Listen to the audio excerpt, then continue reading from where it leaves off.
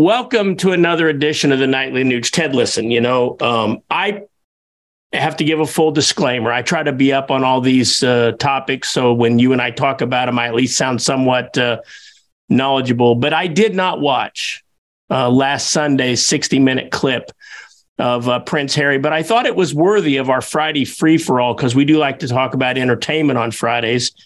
I did see some clips. I did read some excerpts. First of all, you can admit it if you did. Did you watch the interview?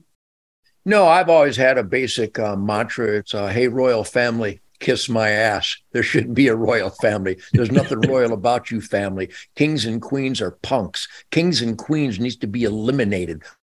We, the people, are in charge. We don't have any kings and queens and emperors and tyrants in America. And I would recommend my limey friends over there on the Big Island, which is some of the best hunting in the world, some of the best music in the world, some of the best people in the world. I recommend you erect your middle finger and set it on fire and say, hey, royals, kiss my free ass. Prince Harry, you're a punk. You're a spoiled brat. I laugh in your face. The entire concept of a royal family makes me break out in hysterical laughter. How the hell can anybody put up with the royal family? Yeah, kiss my free ass. In one of the excerpts that I saw, Prince Harry had said that his problem was he never knew how to cry.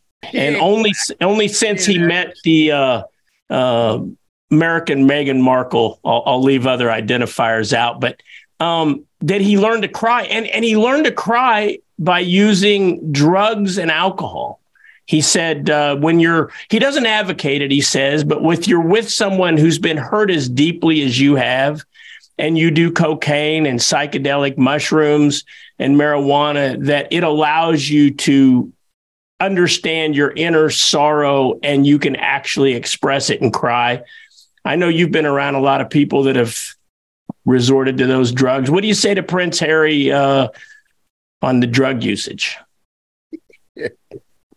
Keith, I appreciate you going into this zone on the Nightly News, but there are a lot of things in this life that I'm really concerned about, and I'm very active and I participate in because they're important items, they're important policies, they're important issues, they're important concerns. I'm sorry. I'll just leave it to you to comment on the dirty, hairy, little red-bearded punk, spoiled brat. I could give a flaming rat's ass about any of his feelings or any of his drug use, because anybody that still participates in drug use is so stupid, so soulless, so uncaring, so disconnected, so cruel to their family and friends. I have nothing to say to them except you. Well, I'm obligated, Ted, to bring up another point. Apparently, he had words with his older brother, Prince Andrew, and Prince Andrew had enough of little Harry, and he knocked him down. And apparently, little Harry struck his back on the dog bowl. You can't make this up. And it cut his back. And according to little Harry, Andrew said, "Don't tell your wife that I did this to you."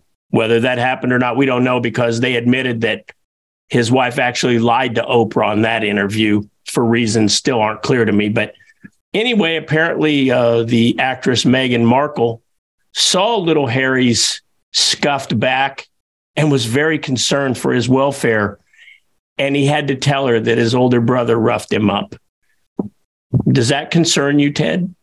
Well, my concern could be remedied by hiring Mike Tyson to get a petrified oak pool cue and go over to the royal's house and just start lopping them upside the head and showing them what a real American attitude is for people who dared to come to Concord Bridge and try to disarm Americans. I think that attitude is alive and well. Again, Keith, this is cute, and this is some kind of, meaningless topic that I suppose idiots are concerned with. So I really have to try extra hard to even make a comment other than the reason God gave us a middle finger is for little dipshits like Prince Harry, or anybody that is a prince, or anybody that is a princess, or anybody that is a king or a queen. You can all kiss my flame-throwing free American ass. I passed the rotting carcass of a crow on the highway this morning. I care more about the rotting carcass of the crow on the side of the highway than I do about anybody who considers themselves royal. Maybe they'd like to kiss my royal ass. Last point. I know you're having so much fun with this topic, and I assure you that you will be on the Yahoo homepage because of your comments today. Because there are a lot of people that will be very amused with your take on poor little Prince Harry. But Prince Harry basically had a catharsis because he said he saw how bigoted the British press was because he was marrying a half black, half white American actress. And he looked into the camera and he said that apparently he was bigoted too. I feel bad for Harry, Ted. Do you have any final words of wisdom that might get this poor little prince on the right lily pad? Yeah, I got this truth, logic, and common sense fire going on where nobody I've ever met has cared about color, creed, religion, gender confusion. We only care about content of character. I have a dream, Keith.